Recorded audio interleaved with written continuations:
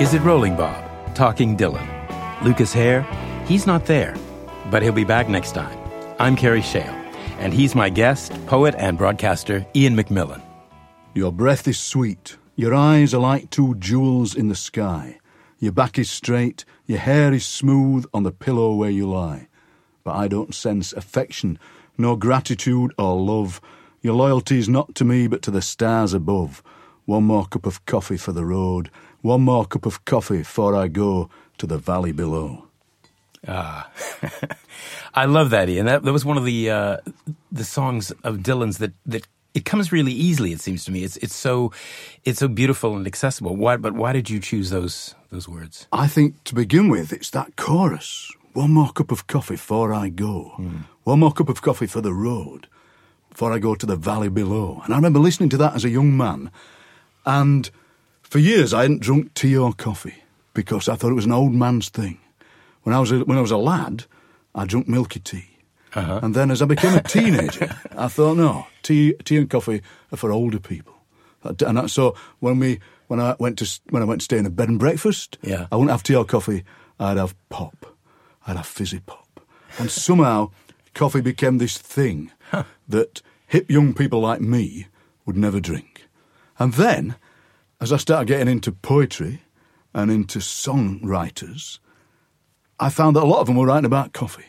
And that somehow coffee became the thing. You would read these things about writers and they'd say we fueled up on endless coffee. And you think, endless coffee. So I thought, right, I better start drinking coffee because I thought, all right, coffee's going to be the thing.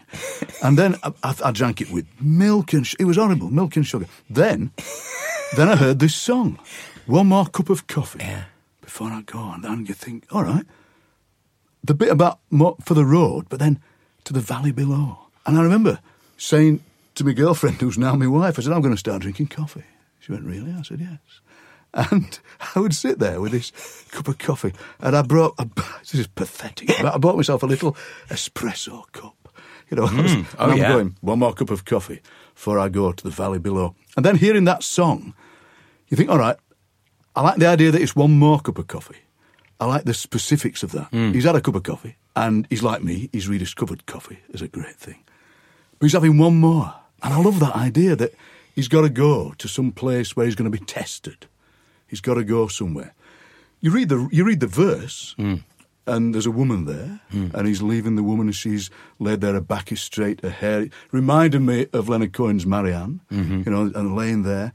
And he's off, and he talks about her dad, her father, who show him how to throw the blade. And you think, well, what's that mean? This isn't facetious, but when I first read it, I thought he was some kind of knife thrower in a circus. I thought that's what he does. He throws the knives in the circus. But it reminded me of my father-in-law, who wasn't a knife thrower in a circus. He worked down a coal mine. But he was a kind of forbidding figure. And somehow, me and the lad that I was, and my wife-to-be, and my father-in-law, all seem to be encapsulated in that tiny lyric. Because to me it's about love. It's about the kind of the fear that you feel when you're in love. That, all right, the valley below, you're going on some kind of journey. And I remember reading that and hearing it sung and trying to sing it myself. And I do remember going to a singer's night at a folk club. And they were such a thing in the 70s.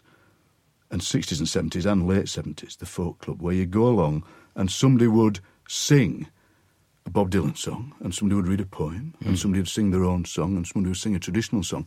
And I heard somebody singing that song and actually murdering it, killing it. It was the worst version I've ever heard. And I thought, is this a good song? And that's what this song teaches me, that actually a great song like this can be sung by somebody who's singing it very badly in an upstairs room in a pub, and it still survives. So that's why I often go back to this song and play it to myself. And when I play it, the 63-year-old me remembers that young lad that I was with a beard, wearing flared trousers and just discovering coffee. And I think, and that's what Bob Dylan does for me. I'm not an expert. I'm not a kind of completist or an encyclopedist. But what he does, every so often he kind of pops up. He bubbles up. And he goes, look, this is what writing is. This is what being alive is. This is what... And so that's why I chose that song. Well, it's a perfect choice. To me, it's mysterious and dark. Well, that's the other thing, isn't it? You see people who go, what he meant was this. The knife he's referring to is that knife. The hair is flat because of that. The back is straight because of that. And the same time I was discovering Dylan, I was discovering the other Dylan, Dylan Thomas. And as a teenager and a young man, I was mad on Dylan Thomas. And what I liked about Dylan Thomas was I couldn't understand a word of it. I'd read stuff like Alter Wise by Owlite, this fantastic sonic sequence. And you may as well read the phone book because it doesn't make any sense. But it is so exhilarating, so exciting. It gets you viscerally. And the same thing happened with this. It was what I like about Dylan is that he's like Dylan Thomas in that I think all great poets can rub vowels against consonants and make a kind of smoke come out of them. And I love the way he uses vowels. One more cup of coffee before I go. Those O's and those E's and those U's just going together to make a kind of music that in the end, meaning doesn't matter. I don't want to analyse it. I don't want to make meanings out of it. But I want to just revel in the glory of the music there, I think. So are there any other songs that bounced out at you, that jumped out at you for that same sort of reason, the way things rub against each other? I think when I remember listening on the radio as a young man to Lay Lady Lay. Lay Lady Lay, lay across my big brass bed. My dad turning it off. What's that rubbish? He said. Can't we have some Andy Stewart? My dad was a big fan of the great Andy Stewart, Donald Wears Your Trousers. Right. But Lay Lady Lay, lay across my... I thought, wow, I didn't know what it meant. Big brass bed, brass, going with the A of lady. Lay Lady Lay, lay... And I remember buying it as a single, kind of in defiance to my dad. And playing it, lay, lady, lay, and that thing, and my dad's still going, that's rubbish, that's absolute rubbish, he's going, because he's going, what's he on about? Lay across my big brass bed. What's he talking about? Of course you're going to go to bed. Then he's going, he's been very specific, my dad. He's going, you don't lay across a bed. He's going, you don't lay across, you lay in a bed, you lay top to bottom. My dad was a very practical sailor from Scotland, and he was a very practical man. He could fix anything. So to him, lay across my big brass bed. And I couldn't say to him, because I wasn't clever enough at the time, look, Dad, what I like here is the lay and the lady and the brass, but also the brass, the two S's of brass going with the across. If he'd sung lay along my big brass bed, that wouldn't work, but lay across my big brass bed just somehow sets off these ripples in the listening mind. And there's something, well, it's sexy, isn't it? You're laying across the bed. You're not laying in, you're across the bed. That's kind of sexy, which I didn't kind of realise at the time. But it's just the vowels and the consonants. So, and then I would, because it's such an earworm, I would end up singing that bit again as a young man. And you're there, and my dad's washing up, and I'm drying up. Will you stop singing? Look, and then he's going, look. He's going, this is all, I wish I was making this up, Kerry, but I'm not. We're washing up, and my dad's got a penny on. In the Macmillan tartan pinny, and I've got a pinny on, and we both, and my dad's washing up, and I'm going, lay, and he's going, look, and he goes, look, lay across my big brass bed. He was obsessed by that line. Oh, lay across my big brass, and he'd put a plate on the sideboard, draining board, and he'd get a fork, and he'd go, look, you'd lay on a bed, and he's going out with a fork. He give you a diagram. Give him a diagram. Look, you can't lay across a bed. And my mother's going, will you two just wash up? And my dad was a very, very gentle man. He was such a gentleman, and he loved poetry. He loved Rabbie Burns, and he loved Andy Stewart, and his auntie was a poet. His auntie was a Victorian rhyming balladeer. And so I would say things to him like, Dad, can't you see that this is actually poetry? And it was interesting that I'm not a practical man at all, and it was interesting for me with this song to see my dad's practicality bumping against that. You've got to imagine me as an adolescent. So not only, I'm a bit like the lad in The Simpsons who said, do you want fries with that? So I'm going, look, Dad, think about this. So you've got to imagine this scene. Oh, dear. So I did come across a poem that you wrote the other day. I was Spotifying, and it was That Sunday Morning, which it seems to be a poem that you wrote that was set to music about discovering Sad-Eyed Lady of the Lowlands coming out of the radio. Presumably, it was before Lay Lady Lay. It would have been, and I think I think I just hit on that phrase. So many things came out of the radio. We had the radio on all the time. And so you'd remember sort of snatches of things. And what I seem to remember is that it came out of the radio, and I think I remember that somebody chose it on Desert Island Discs. I'm sure that's the case. And yes, again, because it would have been unusual to come out of, let's say if it was Radio 4. Yeah, you don't usually hear we about. usually had Radio 4. I remember that the poem it was a sunny morning. Yeah. And it did seem to come out of nowhere, but it seemed that it sort of, again, hit you in that sort of way. And again, it's that phrase, the sad-eyed lady of the lowlands. I remember the announcer announcing the title of the song. And again, it links to my dad, because he was from the lowlands of Scotland. And it links to that thing about the vowels and the consonants. You know, sad-eyed lady of the lowlands. Lowlands is just a great word anyway. Yeah. And the way that the of leans into it. So that, and then I was moved to write a poem about it. I remember that. But I haven't written many poems about Dylan because it would always feel like a bit of an imposition. You'd say, well, it's a bit of an homage, but actually you'd be saying, well, you know, why write a poem about this fantastic poet?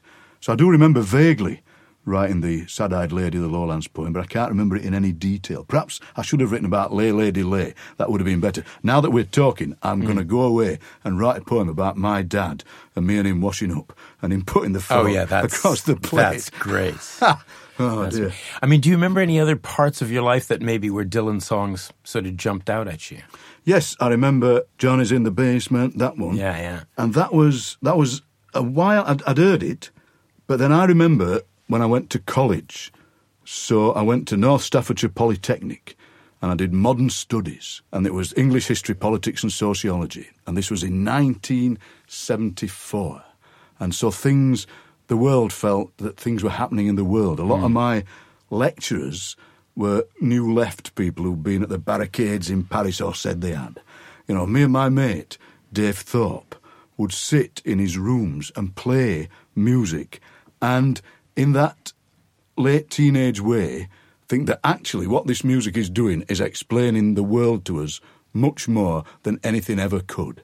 So, one of the tracks we listened to wasn't a Dylan track, but it was Baker Street by Jerry Rafferty. Oh, yeah. And we'd play that, and we'd sit there pretentiously and go, do you know, I think that saxophone solo actually tells you more about the world than all these lectures, and we'd do that. But then my mate John Morris, he burst in and he got this track, Johnny's in the Bit, and he played it to us. And we thought, I'd heard it before, but just in that context, you're thinking, blimey, what an amazing thing. Partly because of the rhythm of the words and the way that it feels like kind of proto-rap and the way that you imagine that at that time that kind of thing was beginning to happen. And I remember him, and the thing about my mate John Morris, he still looks like a kind of mid-period Bob Dylan. He's got the hair and he looks, it was almost in a way as though Bob Dylan had burst into the room. And we were listening to this song, and then I saw the video where he's doing the thing with it. And that you think, gosh, it's hard to, from the distance of all these years, it's hard to remember and to articulate what an amazing thing that was to see him doing that with the pages, just getting the page with the word, just throwing them away. And as a young man, you think, goodness gracious me, that is astonishing. What is he doing? What? He's doing that. He's got the words on there, and he's throwing them away. And when I say it like this, it just sounds so commonplace because we're so used to it being an advertising trope and a kind of artistic trope. But when you see that, me and Dave Thorpe, he must have been on the telly. Me and Dave Thorpe had John Morris sitting there looking at it and kind of then looking at each other and saying, why don't we go to the next seminar with Ian, I've forgotten his second name, our lecturer, and do that, and write the things, and do that. And we said, let's do it. And to my eternal shame... Did you do it? No, we chickened out. We met outside, me and Dave Thorpe, John Morris. We met there. We've got all the points we're going to make. We're going to go, right, we're going to go in, and we're going to do that. We're going to do the thing. Because it felt so revolutionary. You know, you have to remember at that time, you know this, when you're a young man, all these things whirl around in your head. You've discovered surrealism. You've heard about Dadaism. You've got Sessinapasm peep in your head. And you're thinking, goodness me, the world is so exciting. And you can do this. Punk was round the corner.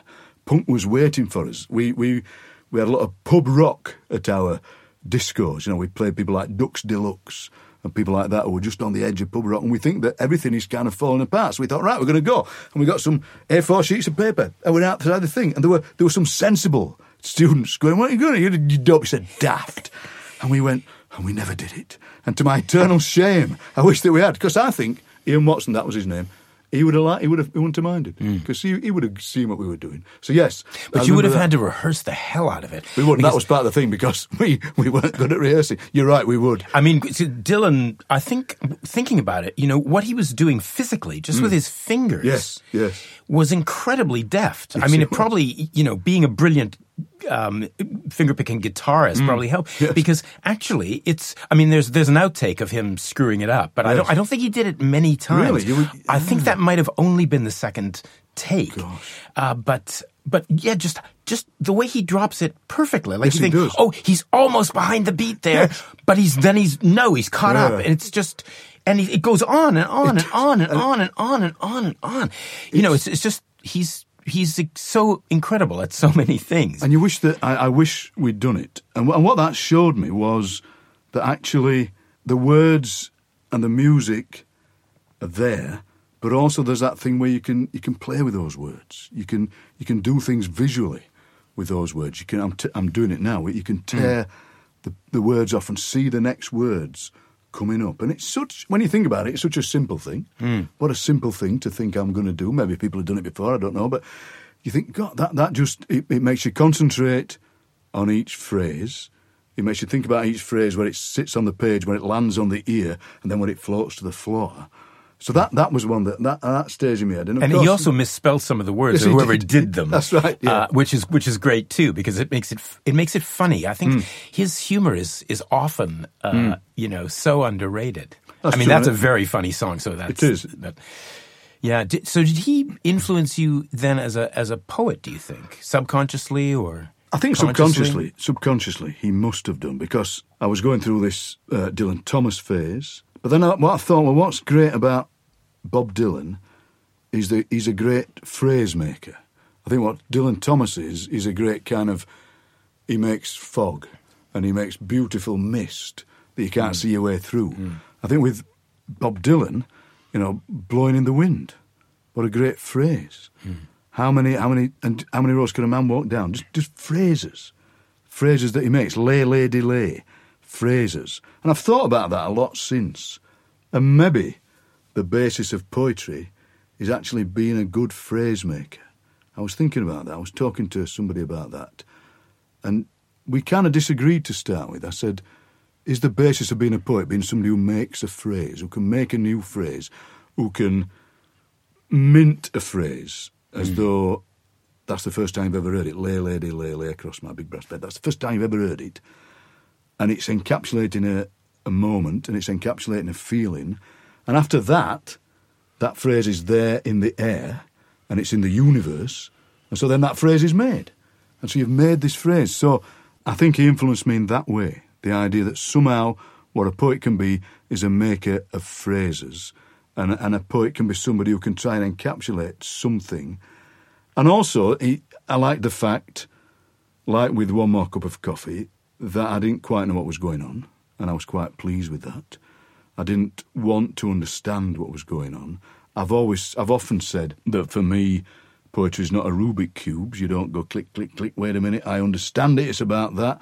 I like the fact that I can't fathom it. I like the fact that what I like is the rhythm of the words, the music of the words, the way that the words can work, a kind of alchemy on you, so they're just there on the page. But they stick with you. They stay with you. A phrase like lay, lady, lay. I can remember that incident in the kitchen. That phrase stays with you. I find myself whistling it and singing it. And that just means that he's invented this thing. And then you think, well, would it have worked if it didn't have the music? Would it have worked if it was just him going, lay, lady, lay? I mean, say it better than that. But would it have worked as... It's almost like a Roger McGough poem. You can imagine Roger McGough saying it, lay, lady, lay, across my big breast bed. You can imagine that. You think, well, would it have worked as that? And maybe it wouldn't. Maybe it does need the song. It needs the music. And then you enter into that area, our poems, song lyrics, poems. And I can never fathom that one. remember talking to Labby Sifri about it, because he gave up writing songs and started writing poems. And I remember doing a gig with him once, and people all turned up to hear the songs. And he said, I'm just going to read you these poems. And they're going, can we have a song, Labby? He's going, no, just the poems. And then at the end, he'd read all these poems, and somebody said, why have you stopped writing songs and started writing poems? He said, because with a song, you always have to go back to the chorus. And that's what he didn't want to do. He wanted to write a thing that was kind of liberated. And of course, you don't have to write a song. No, because Dylan dispensed with chorus. I mean, he rarely uses chorus. But that was Labby Sifri's thing. That was one difference for him. And so I'm engaged by that. I write song lyrics myself, and my songwriting partner will say, this isn't a lyric, it's a poem. And I'll go, all right, and I'll read it to him and say, oh, it's still a poem. Still a poem. You need to be pithier, you need to be more concise, you need to... That line 3 has got to have the same number of syllables and stresses as line 1. And I think, well, Bob Dylan didn't do that, actually. No. He would, his idea of syllables was quite elastic and quite... So maybe with Dylan, poetry and song do come together. Poetry and song lyrics do come together, I think. Yeah, well, you've solved... We've negotiated that question a lot on this podcast. In fact, the very first one, we had David Hepworth on, and he said, no, Dylan is a songwriter. He's not a poet. He contended that he didn't deserve the Nobel Prize because that was for literature, and what he does is brilliant, but it's not literature. But I think you've just come down on the other side, and I tend to agree with that. I was so excited when he got the Nobel Prize for literature. I was really excited because, to start with, he deserved it. And then then it starts people going, well, that's not literature. You go, of course it is. It is. It really is literature. It'll last for a long time. I think one test of it is that it lasts for a long time. Although, I remember making a series once on radio about forgotten Nobel Prize winners. Hey. And there are quite a few that we've lost. There's one called Franz Emil Sillanpää. Well, you mean for literature? Yeah, he's gone. Yep, he's gone. Yes. He was. I think he was Icelandic. There's so many of them. And I remember interviewing an expert on Sillan. I think it was called Sillanpää. I might be making this bit up, but he was called something like that. And I remember saying to the academic, so now the revival of this man starts now. And he went, I don't think it does. and so it's a hostage to fortune getting the Nobel Prize. But I was so excited that he got it because I think the definition of somebody who wins the Nobel Prize is that their work encapsulates a time, but also it's there forever. You know, I was a big fan of people like John Steinbeck, and he won the Nobel Prize, I think, in 1968. And you think, well, something like The Grapes of Wrath will last forever. And I think some of Dylan's things will last forever. So I was very excited about that. And I think what it helps you to do is open up the idea of what literature can be. So literature can be poetry, and it can be a novel. And, of course, I've read Dylan's Tarantula, that novel. You have? I have. Well, when I say read it, all right, I'm not read it. I've skimmed through it. Yeah. What happened was I read, there was a collection of Paul Simon's lyrics. Oh, yeah. In sheet music form. And at the back of it, there was a short story he'd written. And I thought, that's interesting. So I read this short story. And it was not bad. It was a bit... I'm a big fan of John Cheever. It was a bit John Cheeverish. And I thought, all right, that's interesting. So a songwriter can write fiction. And then somebody bought me Tarantula as a present. So I thought, all right, I'll read it. But you're right, he found me out, Kerry. I didn't actually read it. I kind of skip-read it. I went, and it was one of those things you wanted to be seen to be reading. So you're reading it on the bus. You're like, I've got Tarantula. And then people will go, you're not reading that. And maybe it proves, maybe it says that you can only work in one form. What I'd love, because that's the only novel he's written, isn't it? Yes, when he called it a novel, is it? Does it? I'd love to see him have another go.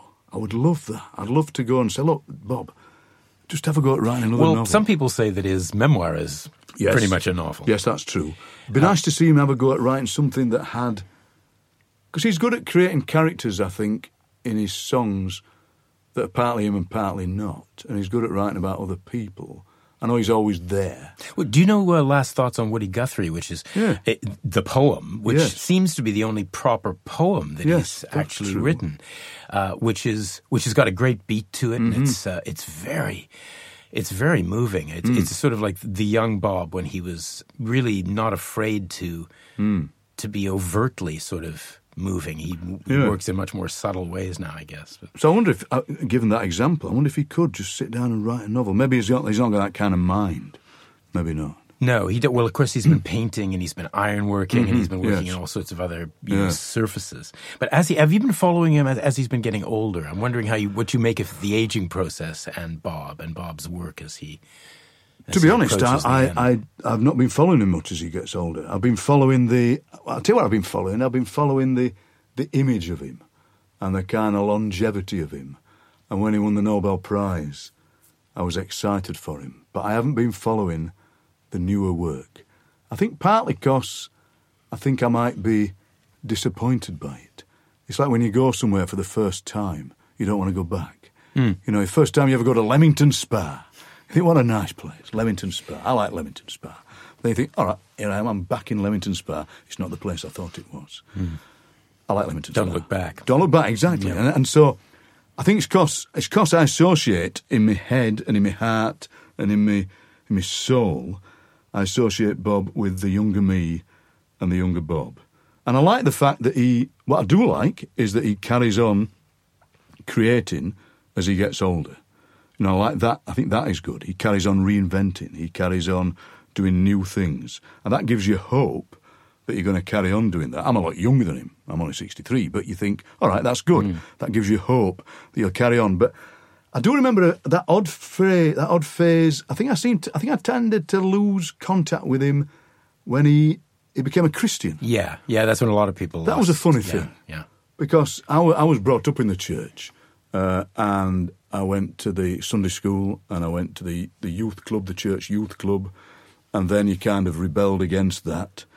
And then I remember Bob Dylan becoming a Christian, and me being a bit disappointed by that. And my brother, who was a big Christian and a lay preacher, and who looks and sounds just like me, except that he's bald. So if you imagine the two of us in this room, I would describe it as like a novelty cruet set. And we're sitting there, and he said, I see your I said to me, I see your mate, he always referred to as my mate, your mate Bob, he says, I see he's become a Christian. And I didn't know at the time. I said, has he? He said, yeah. He said, how about that then, he said. He says he's become a Christian, he's turned to Jesus. And I went, oh. And I remember him saying, how's your relationship with the Lord these days? And I said, it's a bit shaky, John, to be honest with you. And that was a time when I kind of, I thought, well, they've even got Bob. You know, and it was a funny thing, that. And then I know that it lapsed and all that. I remember at the same time reading in a magazine that Eric Clapton had become a Christian. I don't think that, and I remember it was in some kind of Christian magazine, and it said, at this moment, Eric, backstage, took on Christ. And I thought, blimey, they're falling like nine pins. What's happening? What's happening, John? It is slightly different with Bob, though, because Bob, was bar mitzvahed. Yes, so yes. The Christian church was always the thing on the other side of town, Yes, the other that's side true. of the road. It was an exotic thing. Yes, wasn't I think it That's was true. for him. It wasn't Yes. like going back to the church. Which, No. So, I think he did very briefly go back to Judaism, or was playing around with it. There was a Yes, picture of him at the Wailing Wall. Yes, there was. I think that was before he sort of took Christ into his heart. What was that? They did an album, didn't he? That was straight after he got converted, I think. Yes. That was full of songs about Christianity. Yes. Well, he did 3 totally. There was one called Saved, and That was there it, was Slow Train Coming. And, Slow Train. And there, he became very shouty about it, and lost a lot of people, including me. I'd sort of followed Bob the whole time, Yeah. and then it was you had to wait for the word on the street to say, I think he's past that back. now. I think we can dip our toes back into the world. Maybe of I Bob. should, I should. It's worth. I mean, I would really recommend something like if you want to pick up a great album, say Love and Theft, Right. which is generally regarded as possibly his best album of the sort of post-Christian period. Well, there's a number of them that are regarded, but I love Love and Theft. And as a matter of fact, I see what you think of this. This is just a few lines from one of the songs on Love and Theft. I was thinking about growing old. The old men round here, sometimes they get on bad terms with the younger men. But old, young, age don't carry weight. It doesn't matter in the end. That's a great line, isn't it? Age don't carry weight. That's again what we talked about earlier, that idea of him being a great phrase maker, isn't it? Because what he does is a phrase like that, age don't carry weight. As soon as you said that, I've not heard that before. You think, well, I've heard that before. That's the magic of a writer like him. As soon as he says it, you think, well, I knew that. Age don't carry weight. It sounds like these old men sitting in a room, talking, It sounds like something that he may have heard, he may have overheard, or he may have invented it. But again, as soon as you said it, Age don't carry weight, there it is, you see those 4 words. Nice play of vowels and consonants again, but just that thing where he newly mints language that then it feels like it's been in your pocket for ages, doesn't it? He goes, look, this is a new phrase. You think, well, that's not a new phrase. That's a phrase I've heard before. That's a phrase I knew before. That's the thing the old men said. And they think, age don't carry weight. That would not work in the formal. Age does not carry weight. Would sound worse, wouldn't it? It might work a bit, but age don't carry weight. Yeah. That's the American, that's the across the Atlantic way of saying it. A Yorkshireman like me would say, age don't carry weight. But that works so much better. Age don't. And that's the other thing he was always good at, wasn't he? Was raising the vernacular. You know, saying, look, that's why it's great that he wins the Nobel Prize. Because his songs, you know, one more cup of coffee before I go to the valley below. One more cup of coffee for the road. You know, before I go, and it says in the lyrics, apostrophe F-O-R-E. It's not one more cup of coffee before I go. It's one more cup of coffee before I go. Partly that's there to fit the tune, maybe, but it's that idea of saying, like John Lennon did, you know, saying, look, the vernacular, the way you speak can be poetry. The way you talk, the way that Tony Harrison, the great Leeds poet, said, we're the one, i.e. people who talk like me, we're the one Shakespeare gives the comedy parts to. As though the way that we speak can't be loving, profound, intellectual, and kind of transcendent. And what Dylan says to me is, look, you can. The way you speak can be poetry. The way I speak, i.e. the way Dylan speaks, is poetry. Just turn it up a notch. Just move the slide on a bit. Just isolate the phrase a bit in the line.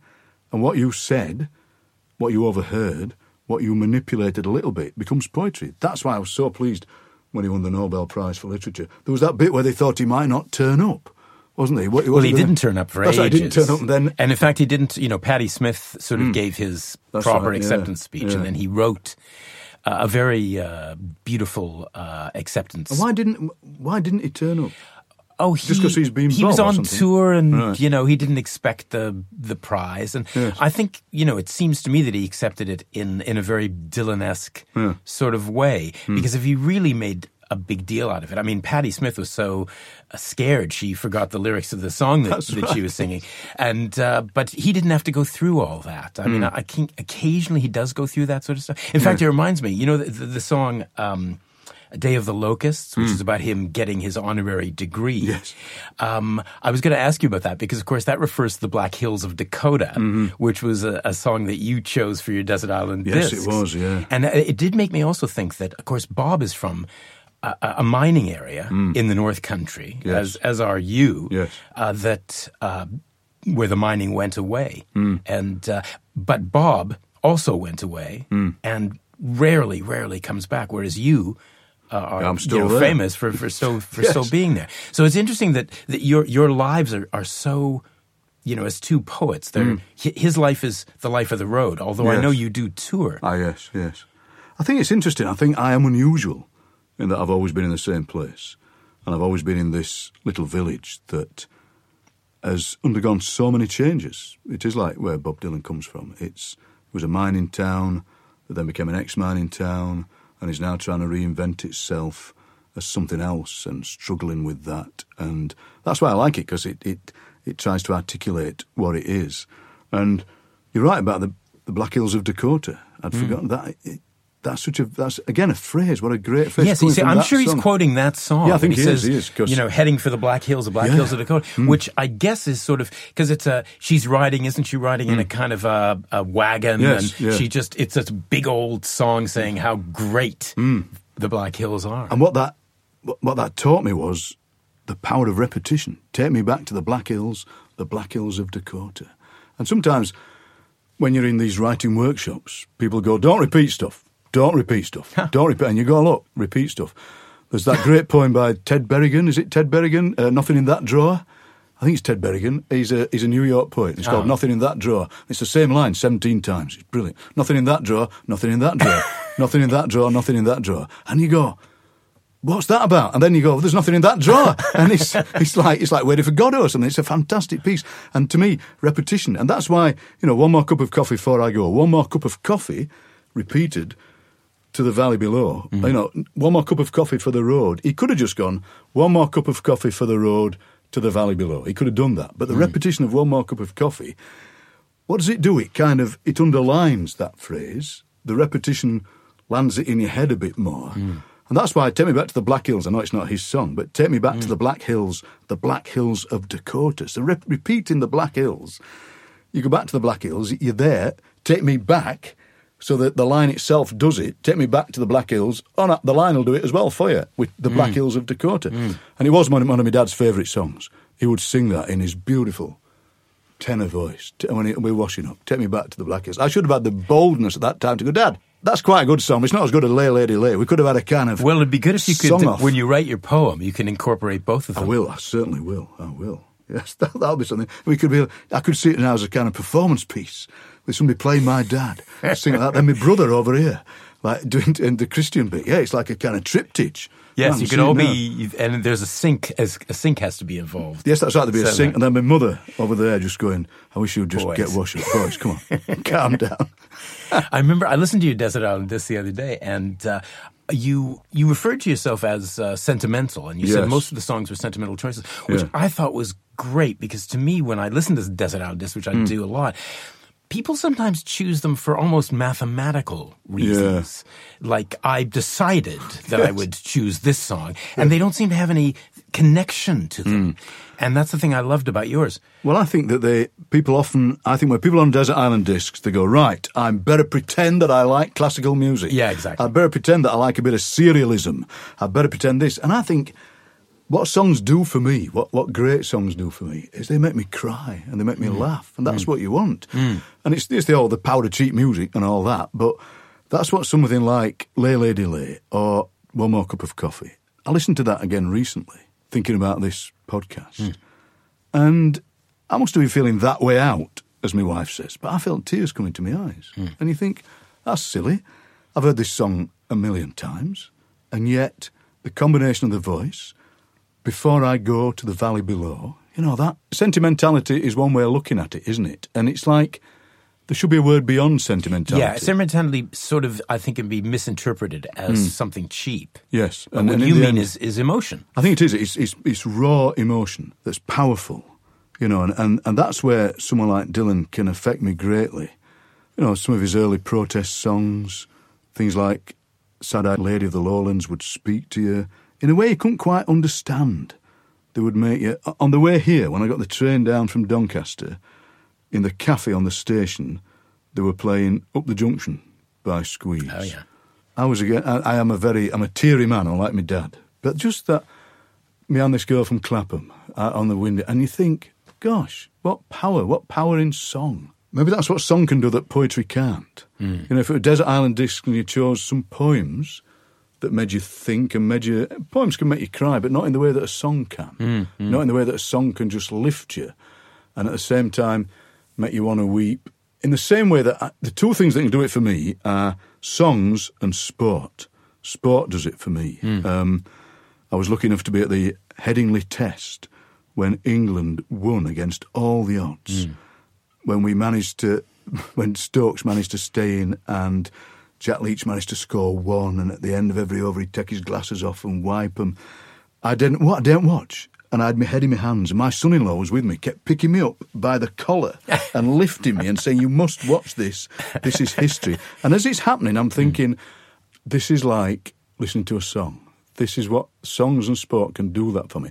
I often think about the fact that Paul Auster, the great novelist, is a big baseball fan. And one day is Bob. That's right, and I want to get Paul Auster and me together sometime, and we'll do something where he talks about baseball and I talk about cricket. And maybe that's the thing with Bob Dylan as a baseball fan.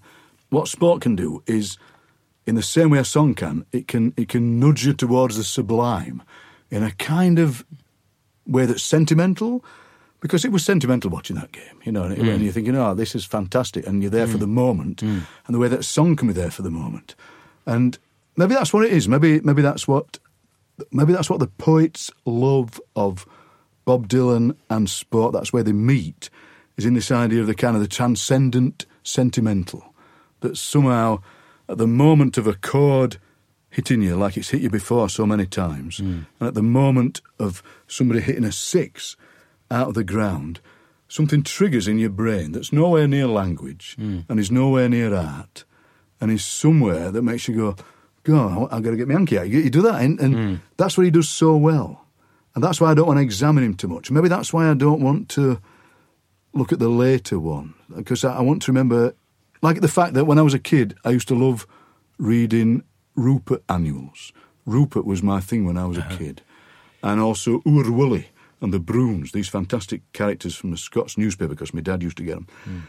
And as an older man, people have bought me these, and I thought, I can't look at them. I can't look at them. Maybe that's what it is. The thing is about the say, when we say the newer Bob, that's the Bob of the last 20 years. Yes. It's almost like a different genre. So should I go into him then? I really would recommend, rather than go into the whole thing, Yeah. I'd recommend the album Love and Theft. All right. Because I think every song is a winner. And you'll think almost, who is this guy? Like the Bob Dylan on the cover. I don't know if you've seen the cover. I've seen the cover, yeah, Right. yeah. I remember when I saw that cover, I thought, who is this guy? This guy? He's completely reinvented himself again. Yeah. So it's worth it. But going back to the baseball and cricket thing, I think I wonder if one of the things you described the the ball on bat, which is exactly the same in baseball. Maybe baseball comes from cricket. I don't know. But there is baseball is the closest American or North American sport to cricket because you have a nice time, you sit there, you eat, you chat, you look at your phone, you read a magazine, and then there's that sound. Yes. And then everybody, all the 50,000 people that are there together at that moment. Yeah. And in baseball anyway, you can actually watch the ball, even if you've been, sitting there checking the news on your phone. Yeah. You can watch the ball, and you're having this sort of transcendent moment. I wonder if Bob, if that's the reason he enjoys baseball. It's because he's all about moments. He is. That's very true. I hadn't thought of that before, but that's what he does. A moment will be there in a song. He'll describe a moment again, like in One More Cup of Coffee. There she is in the bed. That's what cricket and that's what baseball are about. That moment when, especially in cricket, the batsman is facing the ball, and so many things can happen. The ball is coming towards you at 100 miles an hour. Just like the moment is coming towards you, just like the song is coming towards you, just like you're enveloped by this song. And maybe you're kind of, like you said, you're half listening to the song. It's on the radio. You're half listening to it. You're thinking about something else. You should be doing the ironing. And suddenly, he hits the ball, or the ball hits the wicket, and then the song just, yes, you're right, that's what it is. And that's why I love sport so much, because you go and see a film, you can often guess the end. And you go and see a play, you can guess the end. You're enjoying the play, but you think, well, that's what's going to happen.